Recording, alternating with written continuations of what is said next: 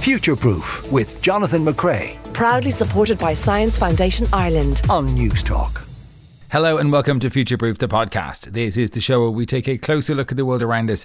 I'm Jonathan McCrea. Thank you as always for downloading, subscribing, rating, letting people know about the programme. We very much appreciate it. Really interesting show for you this week because we're going to be talking about killer bees. I was having a chat with my son in the kitchen only this week, and he told me that killer bees are real and were the result of a horrible science experiment gone wrong. And I thought he was reading a science fiction book, but turns out he's right. We'll be hearing that story later on in the programme. If you'd like to get in contact with us, you can email us, science@newstalk.com. You can find us on Twitter. We're at NewsTalkScience. First, though, it's time to look back at the week's science news. And joining me to discuss is Catherine McGuinness, educator and science communicating zoologist, and Dr. Jessamine Fairfield from the University of Galway. She's a physicist there. Thanks very much for joining us. Our first story, Jessamine, has to do with El Nino. That's right. So El Nino, as we know, is this oscillation of the ocean surface temperature in the Pacific that happens some years. There's El Nino, which is hot, and La Nina, which is cold. And this oscillation is predicted to happen this year in the Pacific, which leads to devastating heat potentially in 2024. When you say oscillation, what do you mean by oscillation? So basically, you can think of the ocean surface temperature as having like a norm, a kind of normal temperature that it tends to have. And the ocean's temperature can either go down, resulting in a La Nina by, like 3 or 5 degrees Celsius, not too much, or it can go up by 3 or 5 degrees Celsius. And this might not sound huge, but it has all these knock-on effects on weather really around the world. So it means different things in different places, but it tends to mean these really extreme weather events happening everywhere. Fun fact that I learned researching this story, El Nino was originally called El Nino de Navidad, and you can remember that because the temperature becoming higher tends to happen over Christmas, over Navidad. So this is a prediction that's being made by the UK Met Office, by Australia's Bureau of Meteorology, by the US National Oceanic and Atmospheric Administration. And the last few years around the world have been very hot, right? I think all of the 7 hottest years have happened in the last 8 years, which isn't great. But the last 3 years have been La Nina years. So that part of the Pacific Ocean has been cooler, and that's led to a lot of cooler weather events around the world, if you can believe that. So the problem is predicted to be this year when we switch from La Nina to El Nino, which should be happening through the summer into the fall, leading to probably an El Nino event starting around Christmas. That's going to mean really hot temperatures next year. And this might sound like, El Nino, La Nina, what's the difference? But there was a really extreme El Nino event in 1998, which actually caused 16% of the world's coral reef systems to die. So having a big El Nino now, when we've continued to have global warming, like we're sitting right now at 1.2 degrees C of global warming, which has led to heat waves, floods, large-scale harm all over the world. Actually, the UK Met Office said that having an El Nino now could easily lead to that 1.5 degrees C of global warming, which was, the target that we were kind of trying to stay under. So this is not super welcome news. It is still just a prediction, but it's a prediction being corroborated by a lot of organizations around the world. So El Nino isn't an annual thing. It's once every couple of years. Like what? Why is that? Yeah, I find it from a physics perspective, I would say it's because it's a chaotic system. El Nino and La Nina oscillations, that's why it's called an oscillation and not just like a cycle. The intervals tend to vary from 2 to 7 years apart. And the El Nino and La Nina events may not take up that whole time period either. And, we can have just periods of this sort of neutral ocean condition as well. But it's due to changes in the current and whether hot or cold water is upwelling from underneath the Pacific. So, yeah, it's a complicated system, but then it has all these weather knock-on effects around the world. So that's in December, and then when that change happens, it's pretty much instantaneous. We're going to see a lot of weather events then in December? Well, it'd be the following year, basically. So, actually, when I grew up in New Mexico, and we were always very worried about El Nino events, because if we had an El Nino event around Christmas, what it would mean for the next year was a really bad fire season in May, June. Right, okay. So what exactly El Nino means depends on where you are in the world, but it pretty much always means more climate chaos, which is not something we really want at this point in time. Catherine, our second story has to do with altruism. Yes. So this was a study done in the University of Michigan and is looking at pro-social behavior in young children, so toddlers. And, it's looking at altruistic behavior. So basically helping without looking for a reward for helping. And we have been looking at this for years in terms of why people and why older children and adults do it. This is the first time, though, we're looking at very young children. And hopefully the results and further research will show us where this behavior has evolved from and whether it was very important to our evolutionary process in earlier man. So this has probably the most frightening sample group I've ever heard in my life. It's 97 toddlers, all 20 to 47 months, and split roughly into boys and girls, 51 girls, 46 boys. And what they did basically is each child was placed in a room with a child-friendly dog, and they used 3 different dogs, Henry, Fiona, and Seymour. And there was a fence placed between the child and the dog. And either treats or dog toys were placed into the child's half of the room. And the study was really to see, would the child look at the dog's behavior, read the dog's cues if they whined or begged for the toy or the treat, and then would the child actually hand the toy or the treat over. And therefore that's your altruism, because obviously there's no reward in it for the child, there's a reward in it for the dog. Now, interestingly enough, the results show that about 50% of the time the toddlers would hand over the food or the toy if the dog looked for it, if they whined or cried or tried to scratch to get the item. And then 26% of the time they would hand it over if the dog seemed uninterested. And they were more likely to hand it over if it was food rather than a toy. But then you see, also looking at this group, you have to ask, is this pro-social behavior or is this learnt behavior? Do they have dogs? Yeah, half the sample group have dogs at home. So there is that whole thing. Now that 26% that the children handed over the item when the dog wasn't interested in it or looking for it, that could be your learnt behavior. So it's something that's dropped. They recognize it as something for the dog, not for them. They give it over to the dog. The dog might look for it later on. And so there is that question over, was the reaction really pro-social behavior or is it learnt behavior? And the researchers have said that they really do need a lot more research into this, particularly to show and understand the emotion behind handing the item over. So, why was it handed over by such a, again, and we're talking about very young children here. But they might be young. I mean, more research may be required. To me, it sounds like starting from scratch research is required because even if they don't have dogs, surely these kids would have seen dogs being fed in the multiple TV programs and games that they would have played that feature pets at home. I mean, even at that age, everyone knows that that sort of food isn't for them; it's for a dog, and it just seems like a really poorly designed experiment that teaches us nothing.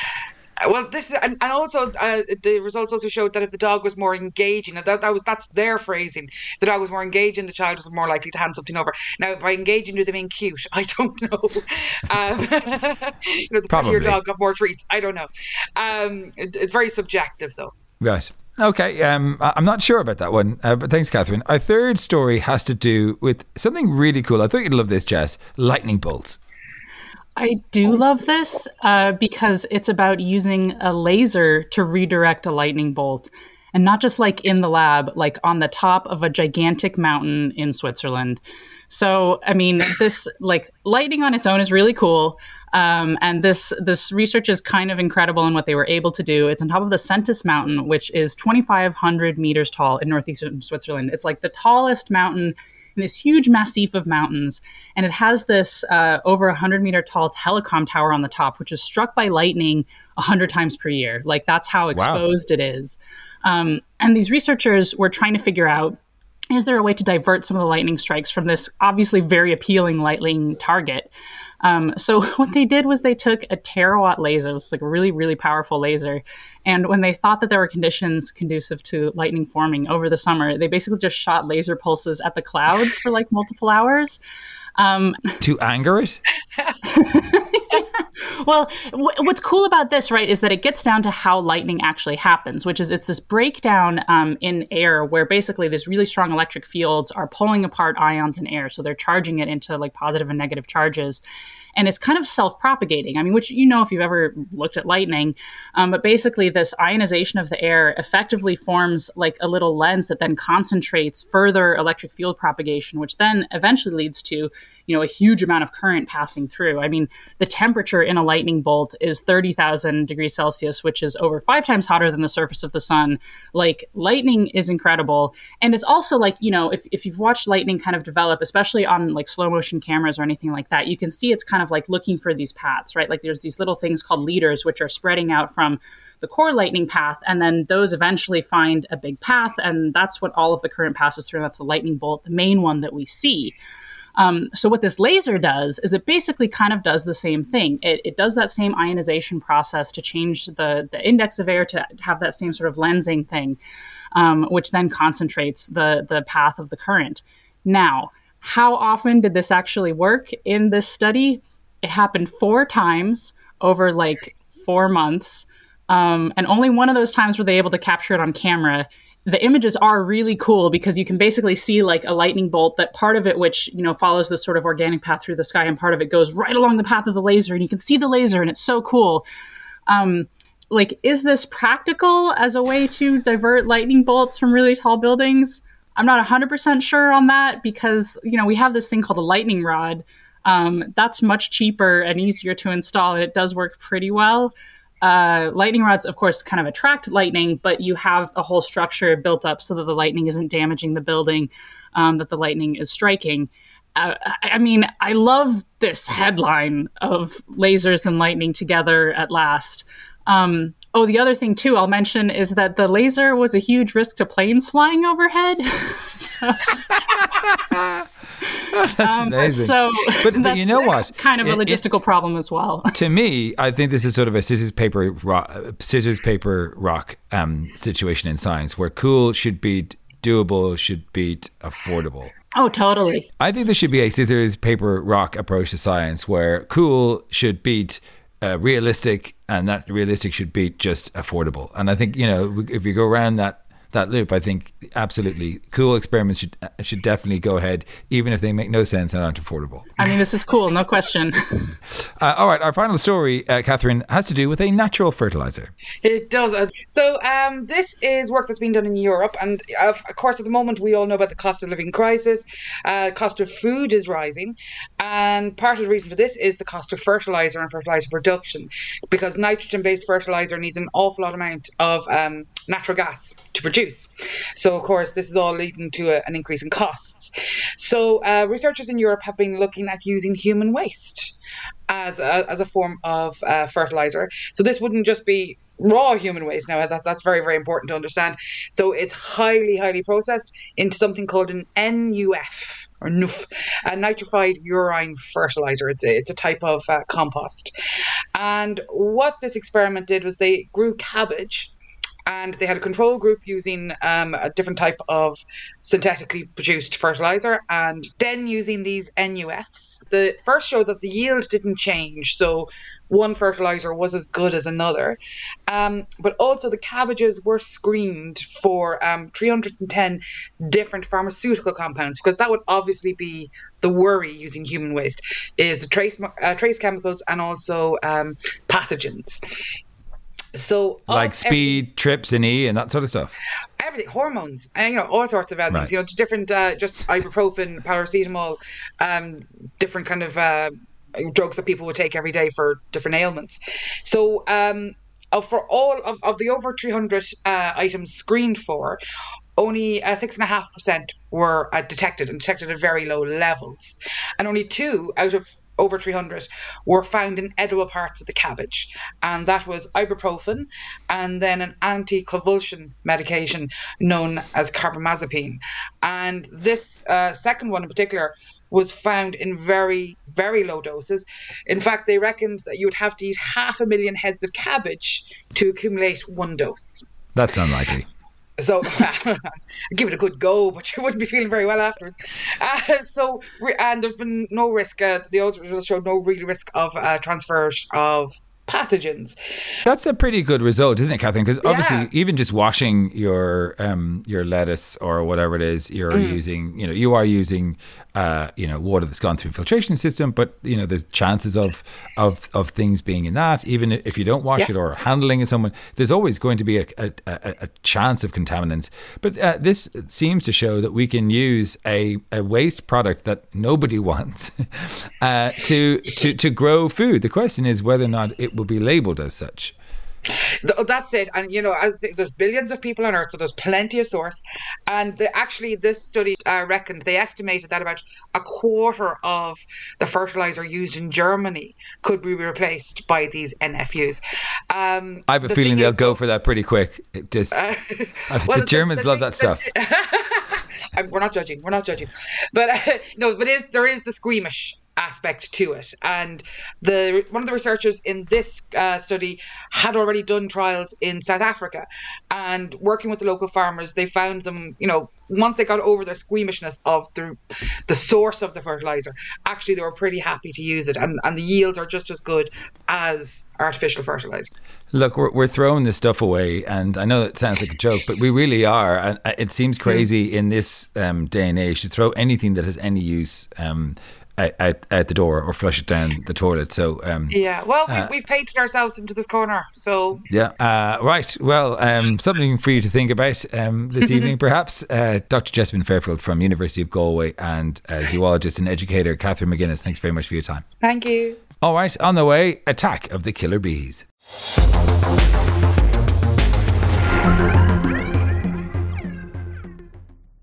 Now, the Africanized honeybee has earned itself the nickname of the killer bee, but is that name merited? And how much truth is there to the suggestion that the species was created by an experiment gone wrong? Well, joining me to discuss is Mark L. Winston, Professor Emeritus and Senior Fellow at the Morris J. Wosk Centre for Dialogue at Simon Fraser University in British Columbia, Canada. What on earth is the Morris J. Wosk Centre for Dialogue, Mark? Well, Center for Dialogue is a place where we get together and talk about difficult issues, public issues, civic issues. It's a teaching and learning center for students to engage with community and public issues. So talking about the Africanized killer bees is a perfect center for dialogue activity. All right. Okay. So tell me, what is a killer bee, please? Well, the so-called killer bee is really a bee that came from Africa. It's a honeybee. It's the same species of honeybee you would have in Ireland or many other countries throughout the world. It was imported to Brazil in 1956 as part of an experiment to see if they could create a better tropical bee for the New World. Why would you need a better tropical bee? Well, honeybees are not native to North or South America. They're native to Europe and to Asia. And the European bees that had been brought to Brazil at that time were not very good honey producers in tropical countries. They'd really evolved for more temperate conditions. Right. The African bees were known to be aggressive, but let's bring them over to Brazil, interbreed them, make hybrids with the European bees, see if we can get a better tropical producing honeybee. Why not European bees? Why African bees? The European bees they designed and evolved, their whole life cycle is for building very large colonies that store up a lot of honey in environments where there's very rich honey sources. There are things blooming in more temperate climates that are very intense, large acreages of the same thing. Whereas in the tropics, the food sources, the nectar and pollen sources, tend to be more dispersed. And the African bees build smaller colonies, store up much less honey. And so the hope was to take the gentle European characteristics and their honey-producing characteristics and mix them with the African bees that might be better foragers in more dispersed environments. Right. So there was a biologist involved, the name of Warwick E. Kerr, and he was commissioned by the Brazilian government to create a bee that might work better in places like Brazil. How do you go about doing that? I mean, is it easy to interbreed bees because of the way they breed with a queen and a colony and so on? Is it fairly easy to interbreed bee species? No, not really. And keep in mind that this is the same species. It's all the honeybee, Apis mellifera. Oh, right, okay. So it's a subspecies, and they do breed together quite well. But breeding with honeybees is very complex. They have a very strange genetic system. You can't control where they mate very well, so you have to do artificial insemination, which is a bit complex. And there are so many traits that you have to select for. You could select for a less aggressive bee, but then you might get a bee that doesn't produce a lot of honey. And so it's not an easy task. And Warwick Kerr, he was one of the world's foremost geneticists, and he really wanted to take up the challenge. Very interesting guy. He was a very progressive Brazilian at a time when there was very right-wing Brazilian government. And he ended up in jail a few times for speaking out against some of the oppressive measures of the right-wing government, and really wanted to do something to help the industry. His motives were sterling. But he did make the mistake of bringing the African bees to Brazil rather than trying to do the experiments in Africa first. And the story is that they set up colonies of African bees. 26 swarms escaped into the wild, and that formed the nucleus of a feral population that spread since at unprecedented rates, at unprecedented levels. It was a remarkable success story for an introduced species, but created a lot of challenges for beekeepers and for the public. So obviously the idea was not to have the African bee. The idea was to create a hybrid bee that had some of the traits of the African bee and some of the traits of the European. So, but this killer bee was that, right? This killer bee was a hybrid, but it got loose before they figured out how dangerous it could be or how easily agitated it was? No, it wasn't really a hybrid when it escaped. The bees that escaped were pure African. Right. The bees that spread all the way pretty much to the United States at this point were also almost identical to what was originally introduced. And that bee was known to be very aggressive, but I think the assumption was that we would breed the aggression out of them before they got into the wild. Right. And there were two major mistakes with that. First, of course, the bees escaped, and they were perfectly pre-adapted for South America, so they just did phenomenally well. But the second mistake was the hybrid bees, when they are produced, can also be quite aggressive. And they tend to take the African rather than the European characteristics. So it was not a well-conceived experiment. And Kerr was devastated when he saw the impact that his bees were, not his bees, but the bees that escaped, were having all through South America. He was a person with a very big heart, and it really pained him to see the negative impact that he inadvertently caused. I can only imagine, most biologists and ecologists really, love the natural world, and the idea of tipping the balance as much as this work ended up doing would be an absolute nightmare for any of them. Can you tell me a little bit about this spread, why it was so bad, and why they have this name killer? Why is it a killer bee? Well, the spread was because they had many characteristics besides being aggressive that ideally pre-adapted them for the wild. They nest in small colonies, they swarm, reproduce very often, they travel long distances, they forage well in a dispersed environment. And so once they were out in the wild, they reproduced at a phenomenal rate. And then they just spread. They would spread, 300-400 kilometers a year, moving all through South America, up through Central America, and spread in large numbers. There would be, you could look up and, some days you'd see a dozen swarms flying over your head because they were just doing so well. Wow. As far as the killer bee, they are an extremely defensive honeybee. And like any species, there's a lot of variability. Some of them are more defensive than others. But at the extreme, there were hundreds of deaths in South America due to massive amounts of stinging. We're talking about people getting stung thousands of times, not just a single sting from an allergic reaction. Sometimes just walking near a nest would elicit thousands of bees coming out within seconds and stinging.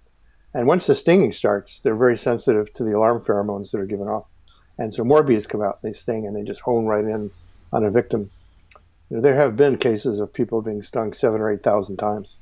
And that level of venom, whether you're allergic or not, is going to be toxic to almost anybody. And since they nest anywhere, they often nested, in villages, cities, close to people.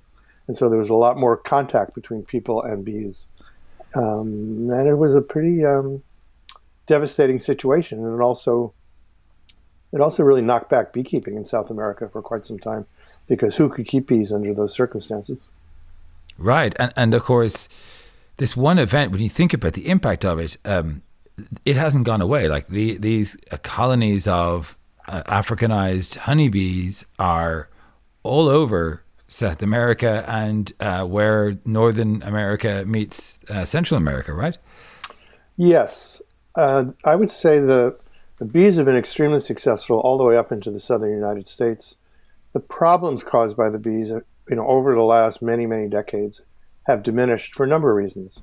One is, in the long run, what Kerr wanted to do happened. Beekeepers started selecting the bees, breeding out the more aggressive characteristics, and they do probably now have a better tropical producing honeybee. And the number of stinging incidents has gone way down, partly because the selected bees are less aggressive, but also people are now much more aware of staying away from wild honeybee colonies or apiaries. And so there's a much better understanding by the public that honeybees are not necessarily the nice fuzzy creatures that we're used to up here in North America, that they can be dangerous.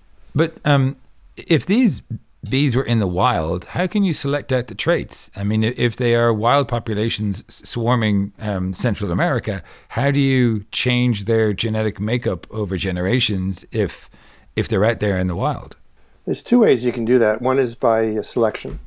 And so you take a colony that's less aggressive and you breed queens from that colony, and then you inseminate them artificially with drones that come from male bees that come from also non-aggressive colonies. The second way is just by pure saturation.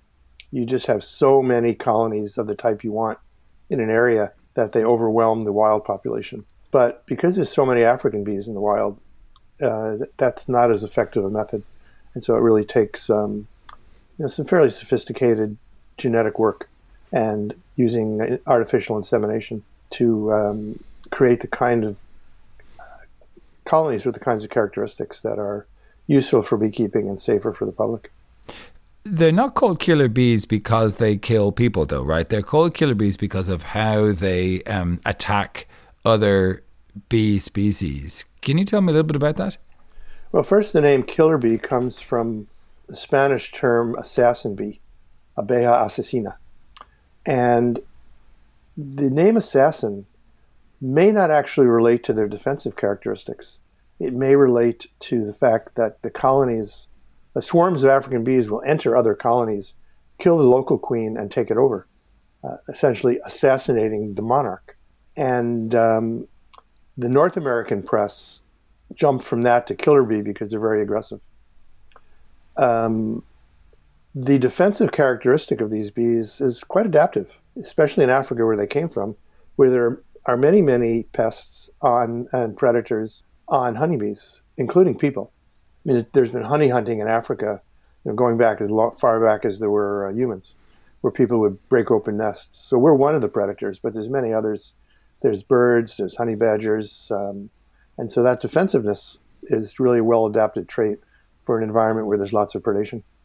Obviously, the bee populations of the world are experiencing a bit of a crisis at the moment with colony collapse disorder and just the delicate nature of bees. Given how well this particular bee has fared in a new environment, is there any hope that we might be able to replicate something like that with a less aggressive bee, or am I just going down the same path again to find us in the same destination? But is there any way of selecting for a bee to repopulate the bee populations of the world in the same way as was done by mistake with this bee? Well, we're now forced into a situation where we really have to look at the genetics of the bees that we're using, because there are so many problems that honeybees are having all over the globe.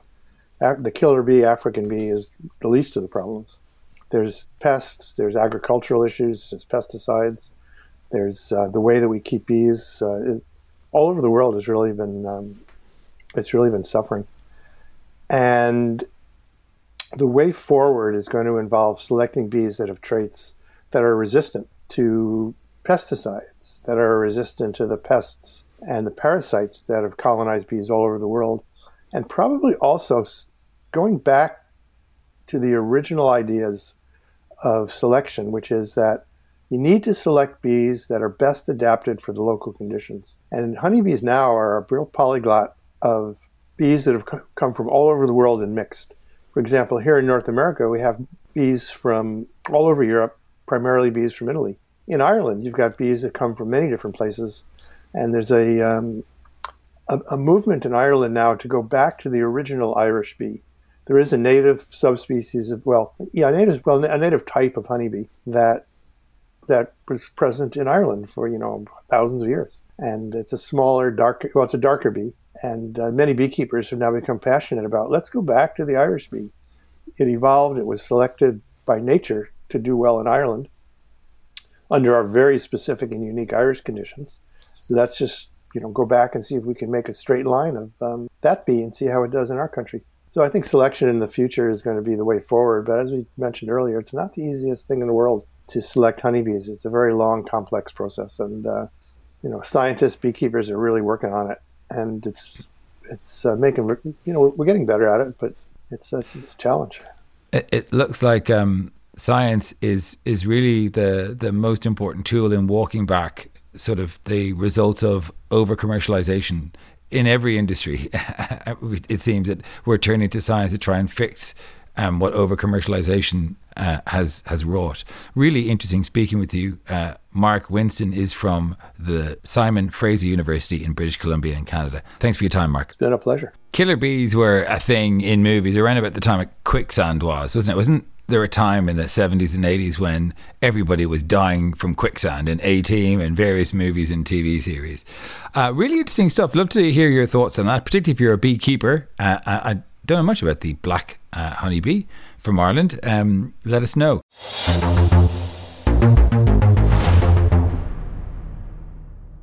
All right. We got a few texts in from last week. We were talking about how Romans made self-healing concrete. Really fascinating to think of the ingenuity of Roman engineers 2,000 years ago. Garode on Twitter says, when you were talking about concrete underwater, it reminded me of when I was an intern at a marine lab. We used a mixture of cement and plaster of Paris to attach rocks with corals back onto the reef. It was a surprise to me back then too. We'd mix the powders in a bag in a specific ratio, I can't remember now. At the reef, we'd swim down, open the bag a tiny bit and leave in a dribble of water, enough to mix into a paste. You could feel the heat of the reaction, which is what allowed it to cure even underwater. And that's what the Romans were doing 2,000 years ago. Lovely memory, Garode. I bet you look back on those years very fondly. We were also talking about living on Mars, and we got a comment saying, Living on Mars and Red Mars by Kim Stanley Robinson, worth a read to look at the colonization of Mars. 30 years later, I'm sure there are many new technologies, but only the idea of 3D printing buildings stands out. The idea of concrete from the moon dust has been around for years too. Well, thanks very much for those. And we'd love to get your comments, by the way. We read them all, so do send us your thoughts, comments, emails, contributions, criticisms and complaints to science@newstalk.com. That's it from us for this week. Hope you enjoyed the programme. We'll be back with more Future Proof in your podcast feed on Tuesday. Thanks to Marisa Sullivan, Simon Keane, Steve Daunt and Hugo De Silva, the team behind the show. I'll see you on Tuesday for more Future Proof in your podcast feed. In the meantime, stay curious. Future Proof with Jonathan McCrea. Proudly supported by Science Foundation Ireland. Sunday morning at 10 on Newstalk.